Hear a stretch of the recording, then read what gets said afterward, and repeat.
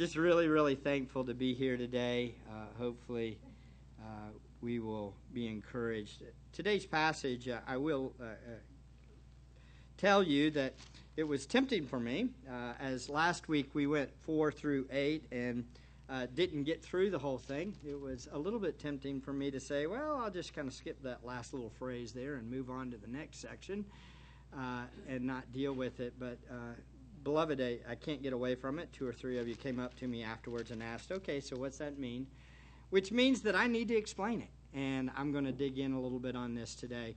Difficult, but good truth, and very important truth for us to understand. As we look back over the last 200 or 2,000 years since Jesus' life here on earth, there have been millions of people who have believed in him. Praise the Lord, right? Many have turned from their sin and trusted in him to save them from their sin and the judgment they deserve. However, at the same time, more have rejected Jesus than received him. The church started with a small minority of Jewish people who believed and embraced their Savior after his resurrection. But the vast majority of Jews during Jesus' day and even after Jesus' day have rejected their Messiah. Then even the Gentiles, as Paul went around and as the gospel spread through the cities, some received Christ, but many, the vast majority of Gentiles, have also rejected Jesus as their Savior.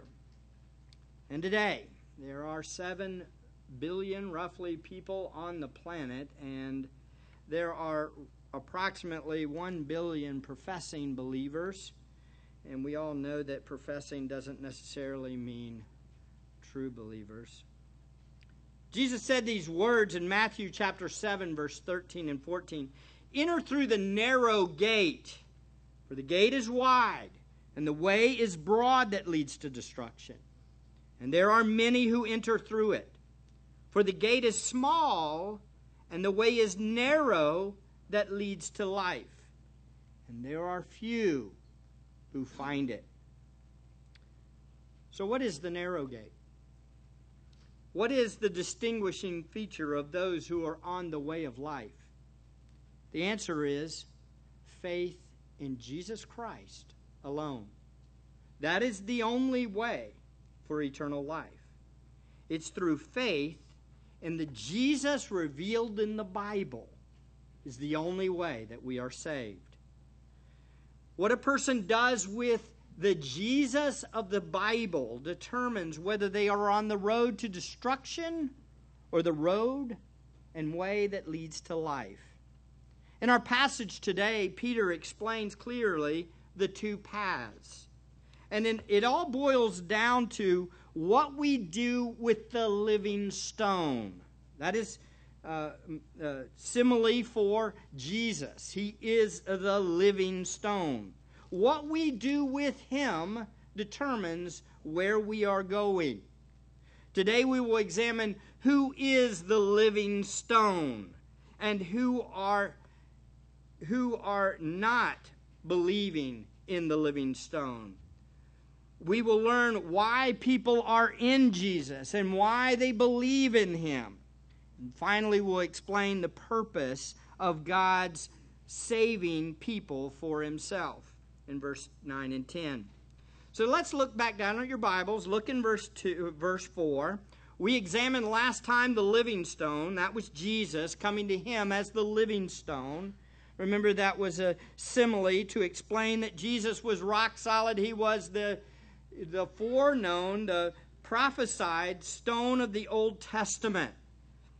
Believers come to Jesus despite his rejection by men at his first advent. He was rejected of men, is what verse 4 states. But he is precious and choice in the sight of God. Next in verse 5 we saw that all who receive Jesus are also living stones, becoming living stones. Believers in Jesus are, in fact, a temple of worshiping stones. Again, he's using figurative language to help point out that we are a part of a greater worship project that God is establishing. He's establishing a building. It's a building of people, and those people are the ones that worship Him. We are being built by God's divine work. We are being made into a spiritual house. We are a holy, set-apart people, a priesthood to proclaim and to offer up spiritual sacrifices acceptable to God through Jesus Christ.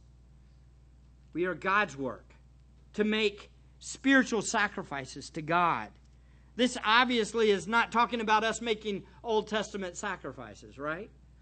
It's talking about us laying down our lives in service to God and His people. It is giving, serving, loving, sharing, proclaiming the glory of God to the world. That's what we are. We are living sacrifices and holy priests to the world. Then we began to look at Peter's proof text from the Old Testament. He gave 3.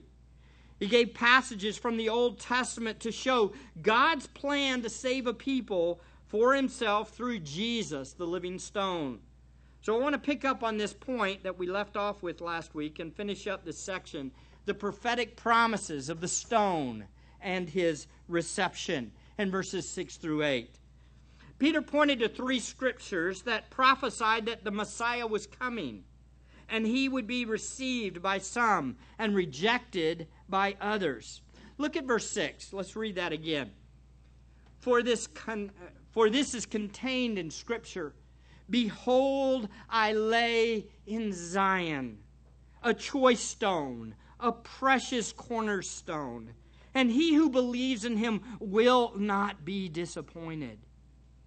This precious value, then, is for you who believe, but for those who disbelieve, the stone which the builders rejected, this became the cornerstone, and a stone of stumbling, and a rock of offense. For they stumble because they are disobedient to the word, and to this doom they were also appointed. God's word had emphatically predicted and prophesied that Jesus would be both received and rejected. This was God's plan all along. God ordained the rejection of his own Messiah. It was God's ordained plan to have the Son suffer and die and be rejected by His own people. Now, before we get into the very difficult verse at the very end, I want to make a point here. Does God ordain sin? Does God ordain, sovereignly determine, decree that sin will happen? The answer, by just these verses alone, is an emphatic yes. And before we all say, wait a second, that's really harsh, that's mistreatment, why would God, in His ordained plan, ordain for sin? We need to be careful before we start getting upset with that. Because let me tell you, if God did not ordain sin, we would all be bound for hell. Why? Because what was the greatest sin ever accomplished? The death of Jesus. The murder of the Messiah. The killing of God's own Son. And that's what this says. We see it in this passage. That God prophesied Jesus' death before it happened. God prophesied the rejection of His Son before it even happened. God said this is going to happen before it even happened.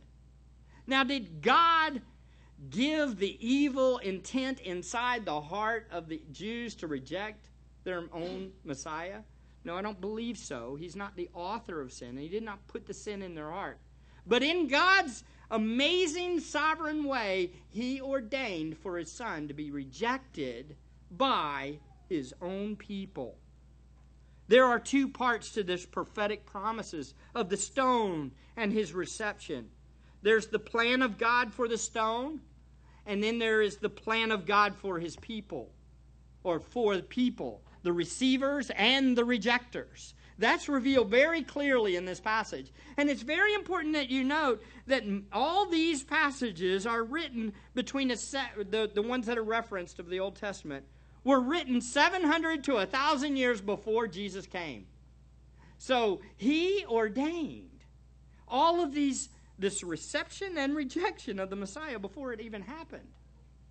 Can you tell me if you're going to sin tomorrow? Can you tell me what the sin will be tomorrow? Can you tell me what sin you will do a week from now? How about a year from now?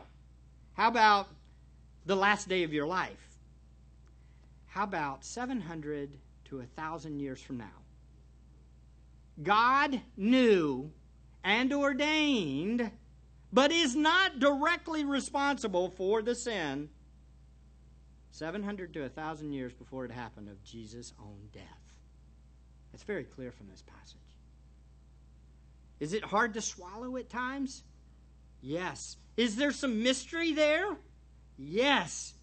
But beloved, we cannot go against what the Word of God says. It says it. If we have a problem with the Word of God, what do we need to do? Take it up with the author. But you better come very humbly. He's God. You're not. Look at this. Let's pick back up on the plan of God for the stone. We see first the providentially placed stone. In verse 6 it says, "For this is contained in Scripture.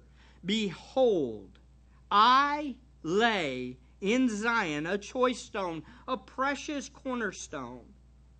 This references to Isaiah chapter 28, verse 16.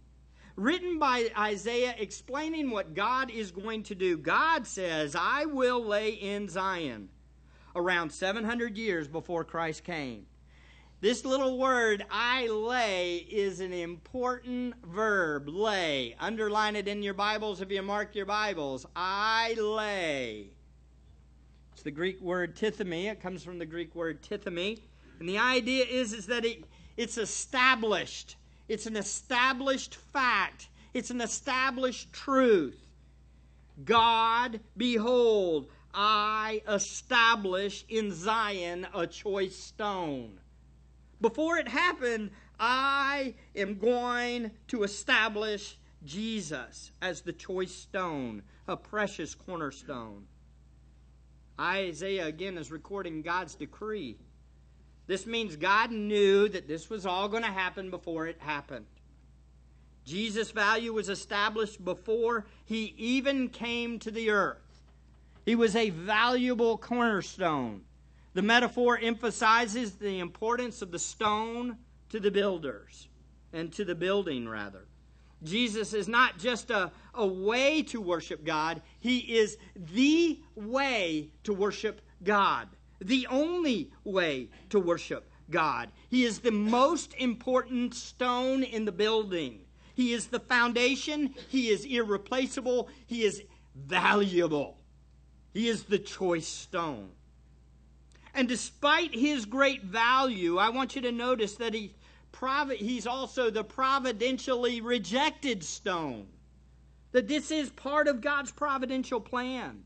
The stone which the builders rejected, this became the very cornerstone. Beloved, you put this in your thought process for a second. You know, if I knew that if I was going to walk into this room with my new son Samuel and all of you would look at him and sneer at him and reject him, I knew it was going to happen. Do you think I would have brought him into the room? I wouldn't have. Beloved, God knew because he decreed that his own son would be rejected before it happened. He ordained it. And yet, what happened? The Son came into the world. He came in knowing full well that he would be rejected. The Father knew full well that he would be rejected. The Holy Spirit knew full well that he would be rejected. The Godhead knew that the Son would be rejected. And it was decreed that it would happen. The stone which the builders rejected. This is a reference to the Jewish people and their overall rejection of the Messiah. The rejected stone is actually, as said, the cornerstone. The metaphor of the cornerstone again emphasizes the enormous importance of Jesus. He is the foundation of everything. And He's the foundation of everything because He was rejected, which is an amazing thought. How do you base a building on a stone that's going to be rejected? That seems so contrary, doesn't it? It goes against everything that our minds think. But that's God. The wisdom of God is foolishness to men. But God, right? He ordained Jesus to come into the world and be rejected by the builders, by His own people. Rejection did not mean that there was no value in the stone. The problem was not the stone. The problem was the people. Jesus' rejection is also seen in the next scripture quoted in Isaiah 8:14. Notice it says, a stone of stumbling, a rock of offense. Beloved, you understand Jesus is that stone of stumbling. Jesus caused the Jews to stumble.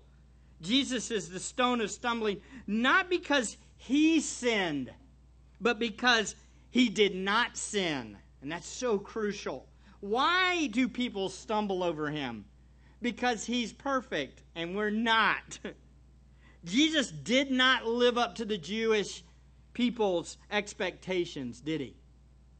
They wanted a Messiah, but they wanted a Messiah that would embrace their worldview. And it didn't work that way. This was ultimately because they were dead in sin. Jesus was also a rock of offense. He gave offense and aroused opposition everywhere He went.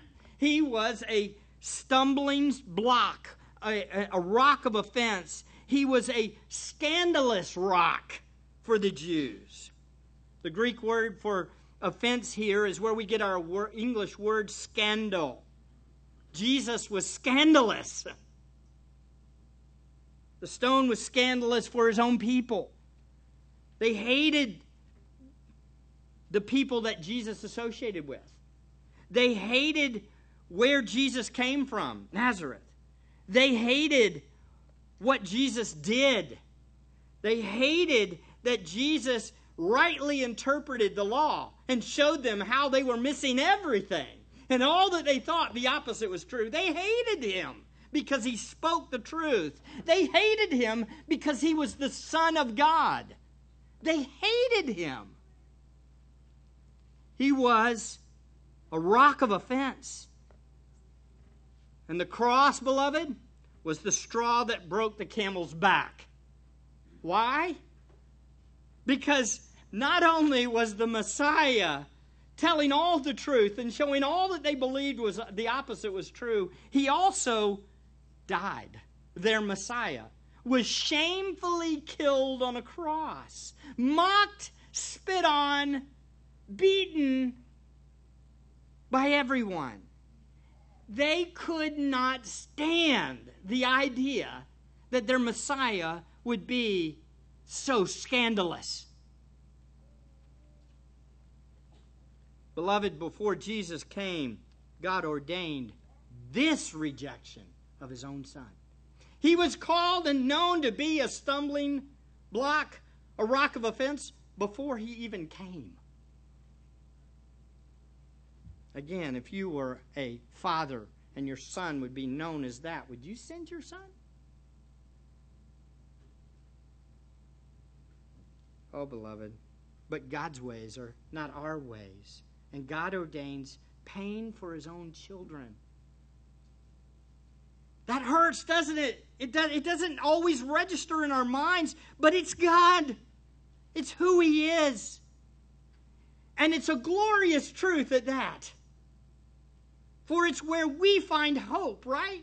His rejection is where our sin is paid for, and all of us rejoice because Christ died on a cross to pay for our sins. The rejection of Jesus by the vast majority of Jews reveals the heart of humanity is wicked to the core. Mankind does not love the Jesus of the Bible. We are not a nation of people who love Jesus here in America. I want you to understand that. Please get that in your head clearly. We need to understand the accurate message of Jesus is not widely accepted. I was listening to a lady who was invited to speak at the interfaith prayer service yesterday for the new president. She was kind of oblivious to everything that was going on.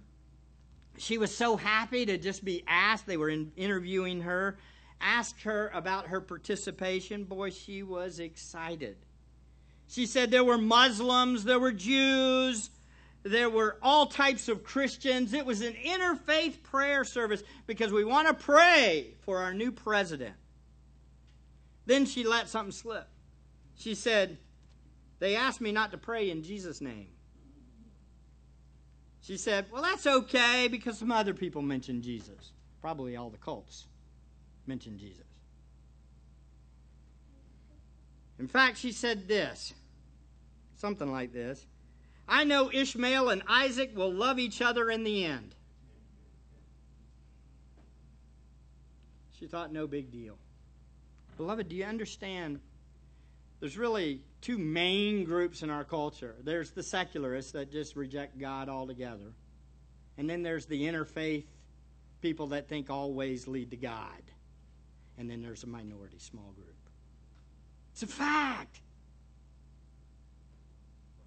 Wide is the way that leads to destruction. Many go that way. It is that way.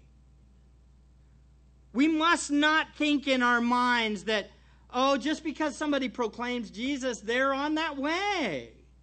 For if they do not stand on the stone which the builders rejected, then they're not a part of Christianity.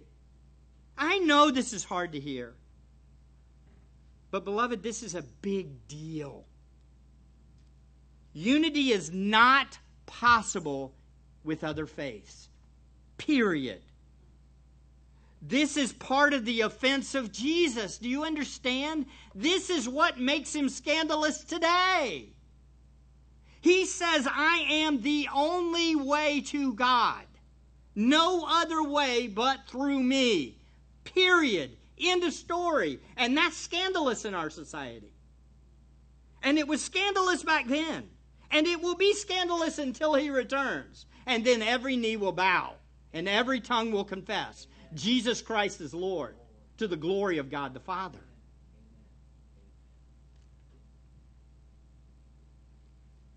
This is offensive to the world.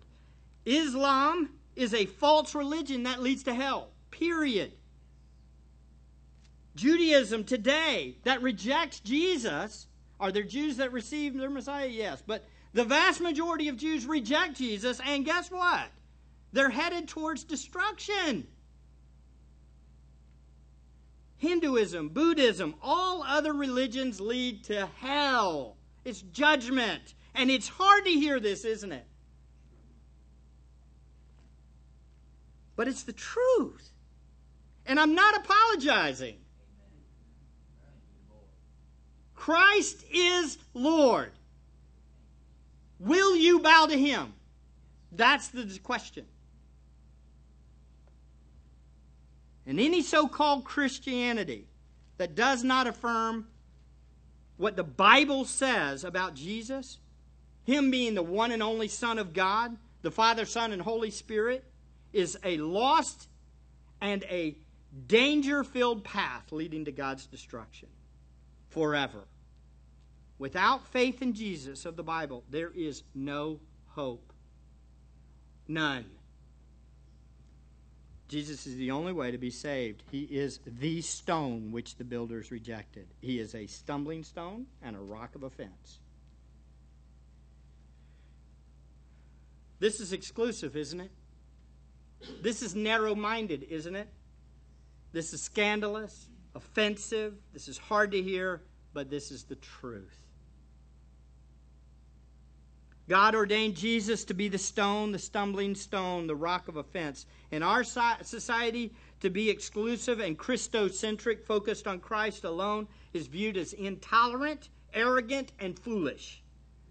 We're going to be tempted, beloved. Every one of you in this room are going to be tempted to compromise our testimony concerning Christ. You will be tempted. You will probably be tempted next week.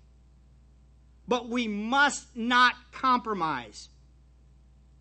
Love for people may cause us to grieve. Do you hear me? We are going to cry. Do I grieve over lost relatives? Yes. Am I agonized in my soul? Yes. Does it hurt?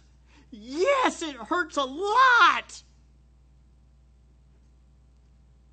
But love never compromises who Christ is. Never. My love for my relatives keeps me from compromising on Christ. For I know that unless they accept the rock of offense, they will not go to heaven. That's it. And if you truly love the world you live in, you will never compromise Christ. You cannot compromise Christ. If we knew a person who had terminal disease and we had a medicine that we knew could heal them, and we would share this medicine, and that person, we knew that that person most likely would not take the medicine, would we then say, wait, I think I'm not going to give them the medicine. I'm not going to offer the medicine because they might get offended at me? No. Beloved, the most loving thing we can do is what? Share Christ, the exclusive Christ. We proclaim Him, don't we? He's our hope. I'm calling on us, all of you, be bold with the truth. Share Christ with your lost loved ones. Be faithful. Be steadfast. Be a rock yourself. Proclaim the living stone. God providentially established Jesus would be widely rejected. But we must not compromise Jesus' identity to somehow make Him easier to be embraced. Are we kidding? Are we kidding? This is what we do. Churches do. And we can fill this place up. I know we can fill it up. Do you understand I sold rainbow vacuum cleaners for a living? $1,400 and people bought them. I know how I could fill this building up. I'd fill it up by mellowing out the message, ramping up the excitement. Throw a little bit of money in there, and you got a full building.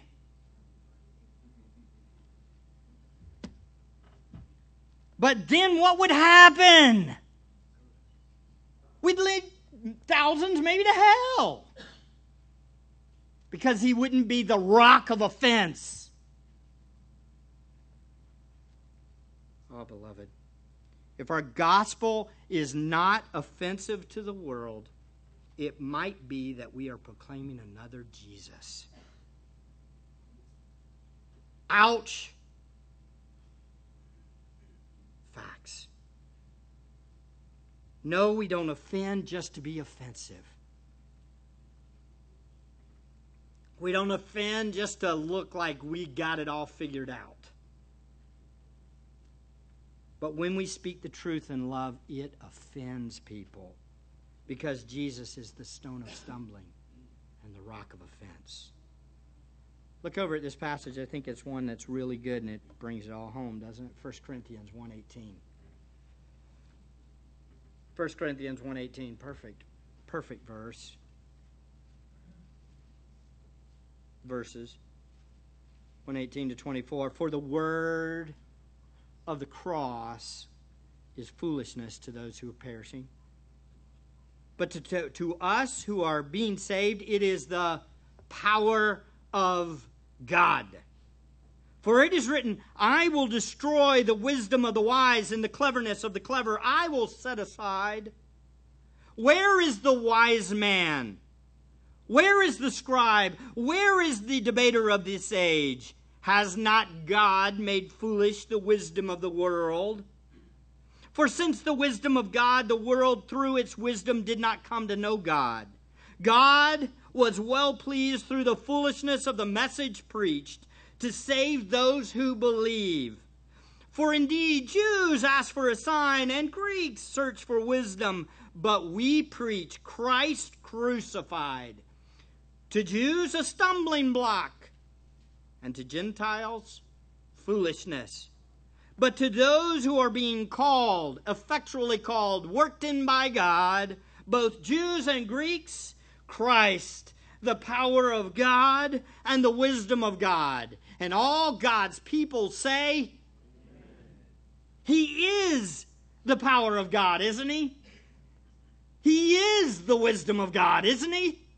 And all of God's people, all of God's children say, yes, and we delight in him, don't we? Back to 1 Peter. We saw the plan of God for the rejection of his Son. We see the plan of God for people. Again, this is a hard message, and I am not apologizing for the truth, but I am acknowledging this will take the grace of God for anyone to embrace these truths. Put simple, Jesus is worthy of complete faith and trust, but faith in him is difficult. It's hard. So first, God's plan for people. This is the good news. Look at verse 6. Believers receive reward. Believers receive reward. And he who believes in him will not be disappointed. This precious value, then, is for you who believe. Oh, isn't he precious in value to us? This says they will not be disappointed, our New American Standard. This should be translated, they will not be put to shame. They will not be put to shame. The believer will not be shamed at all. There is shame for everyone who sins. And all have sinned and fall short of the glory of God. So why do we not be put to shame? Answer, because he took our shame for us on the cross. Oh, that's a glorious truth, isn't it? And that is precious value. Is there anybody in here that wants to take the shame themselves? Oh, we love Christ. He's precious in value to us. We will not be put to shame because he took our shame on the cross. The Father judged the Son for us, and we all worship him forever, won't we? All my sin is paid for, all of it. Every last thing I've ever done or thought evil against God, paid for. No shame. All God's people say, amen. God is good, isn't he? He's worthy of all of our worship, isn't he? Would we do anything but proclaim him? No, he is so good. Believers will view Jesus like the Father rather than like the world does. I look at Christ and say, precious choice stone. Precious value. There's a great value in knowing him. He's our all-satisfying Lord, isn't he? We love him. We are committed to him. Our hearts are attracted to him. Who's my favorite subject? Jesus. I love to talk about my family. I love my wife. But Jesus, oh, I'm sorry. Infinitely better. Infinitely better. He's so amazing. He's so glorious. Isn't he great?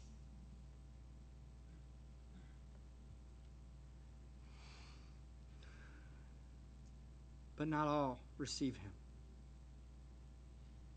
Many reject him. They find no value in him. And instead, shame is headed their way.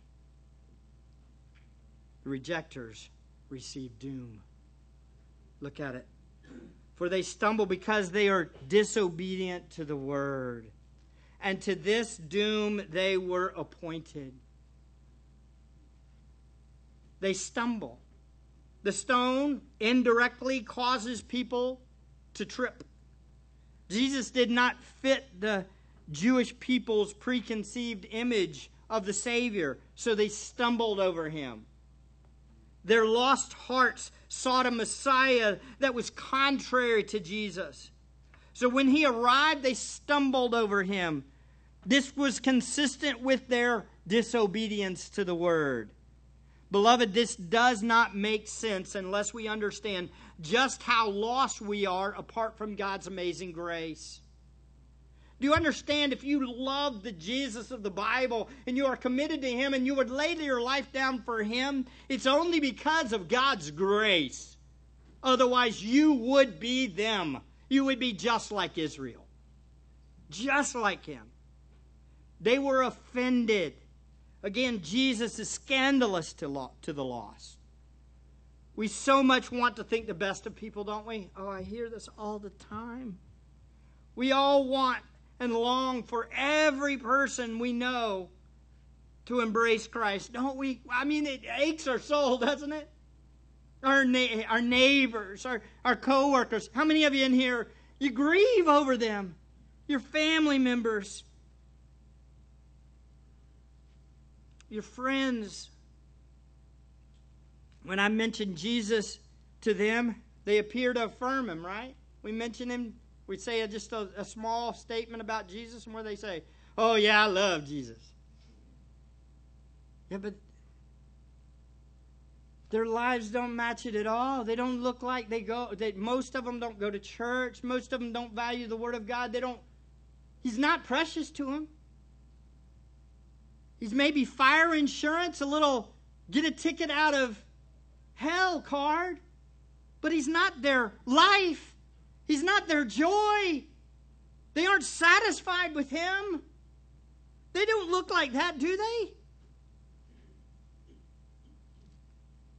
That's why when you dig a little deeper into the heart and you expose a little bit of their hypocrisy or how they've rejected Christ in some way, what happens? They get angry at you, don't they? They don't want that Jesus. Those who know the light, what? Come into the light. We come into the light knowing that our deeds are going to be exposed, don't we? But we know that when they're exposed, we have hope in him, and so we repent and trust in him, and we acknowledge and confess our sins. If there's an excuse for every one of your sins, beloved, you're not coming into the light. If you justify everything you ever do wrong away, there's a problem. Warning, you might not know Jesus.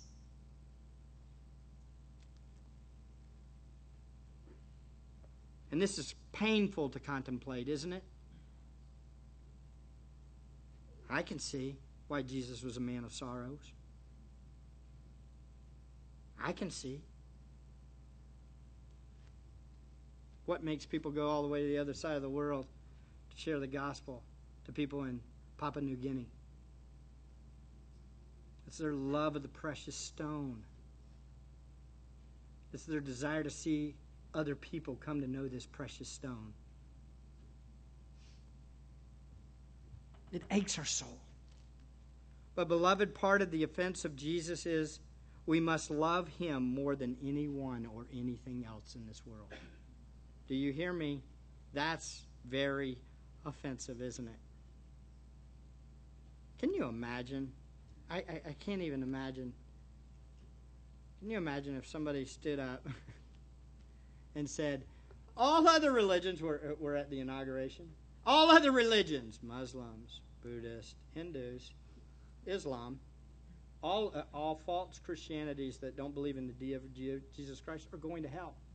Today is the day that everybody that hears my voice needs to repent and believe in the only Jesus, the Jesus of the Bible. Can you imagine what would happen? I don't think the person would make it through the sentence before they were attacked. They wouldn't make it, would they? If I preached this message to our country, I would probably be assassinated or mocked. They would have to belittle me. They'd have to get rid of that message. But our love for him is greater than even if all the world came after us and praised us. The Jews of Jesus' day knew something about their Messiah. They knew when he came, total allegiance was required.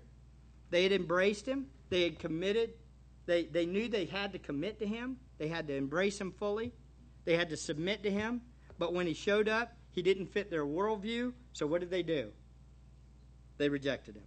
He was countercultural. He was offensive. He denied their self-righteous ways. He exposed them, and so they rejected him. And the same is true today. So why did they reject Jesus?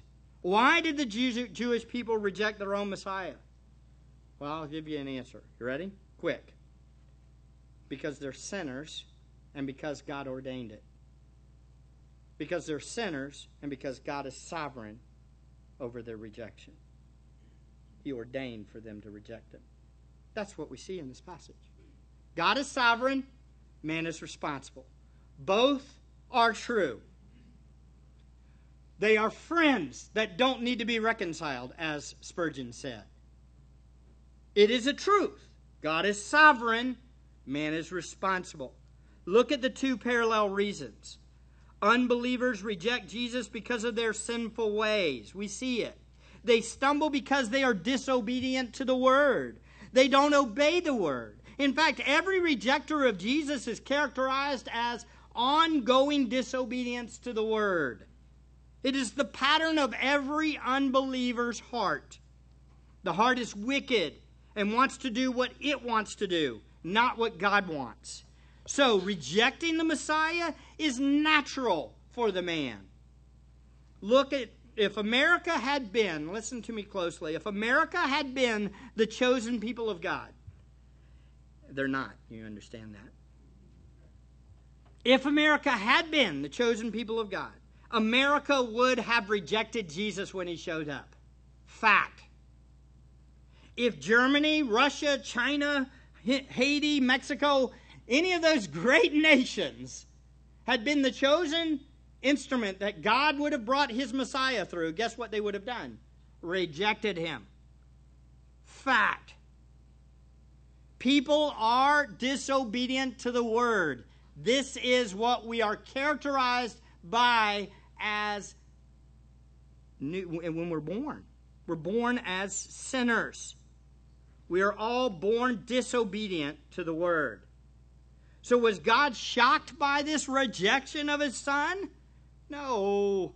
No, you can see how it would be very easy. Okay, they're ordained. They're going to reject him. They've rejected me for thousands of years now. When I send my Son, they're going to reject him.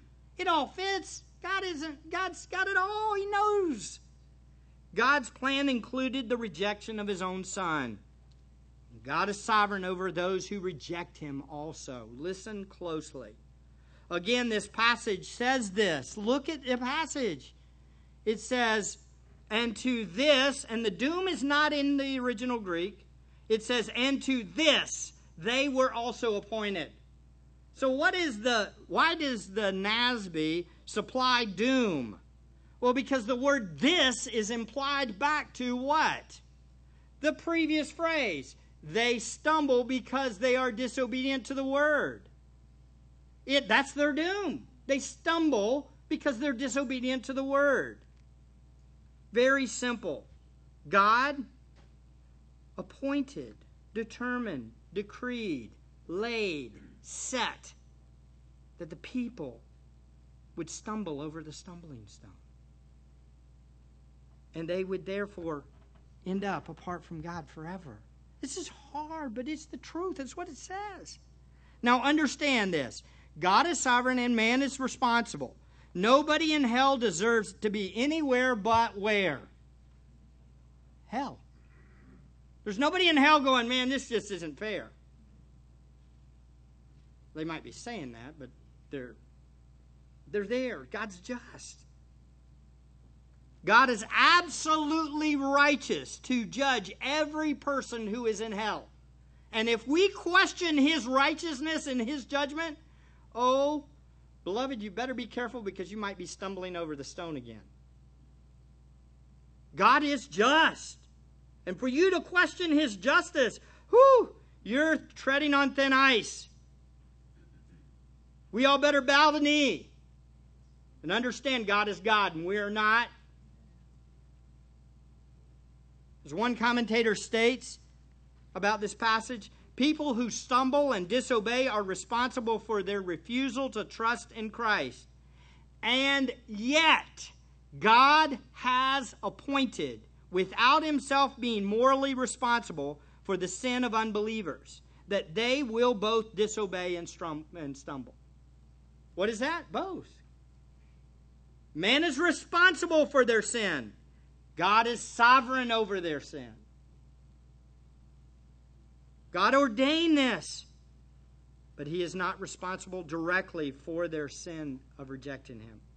Again, we must not allow our feelings towards people to distort our view of God. If we think people are relatively good, we will choke on God's sovereignty. Did you hear that? God is sovereign and man is responsible. That's what God's Word says. As we humans just have a hard time seeing how they work together, though, don't we? But it's truth. Beloved, so much of who Jesus is offends us, doesn't it, in our flesh? God's sovereignty is often offensive to us. So what keeps believers from following God?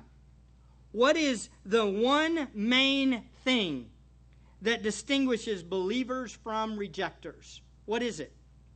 Answer? Grace. Grace. God's unmerited favor. I want you to note one more thing about this passage. At the end, it says, and to this doom they were appointed, right? You see that word appointed? Guess what word it is? It's the same verbal root that comes from, behold, I lay in Zion. It's the same one. Established. The rejection of the Messiah was established also. I guarantee you, if I preach this sermon in probably, 75% of the churches in America, I would be probably run out of here on a rail. And as I thought on this last night and just thought about how hard it is and how difficult it is, I thought to myself, it really doesn't matter what y'all think, though. No offense. I love you. I love everybody in this room, and I know that I've probably upset some of you in the room. I'm sorry, but guess what? I'm going to preach the same thing. Because this is what the passage says. And whether y'all love me or not, guess what? I'm going to proclaim His excellencies till the day I go to be with Him. I'm a worshiper of the King, the one who died and chose me. So, beloved, we don't compromise truth. For when we compromise truth, we're compromising our Savior. And all of us that know Him find great value in Him. And He is more valuable than anything in this world. Let's pray. Father, we thank You for Your word. We thank You that You love us. We thank You that You have opened our eyes to see the truth. Lord, we understand that it is all grace that we are born to this living hope. We know that it's all grace that you have saved wretched sinners like us. We know it's all grace that we don't proudly think that it's because of us. We know it's all grace because you have humbled us through a glimpse of your Son, the one who was ordained to suffer on our behalf. He is precious and valuable to us. Thank you.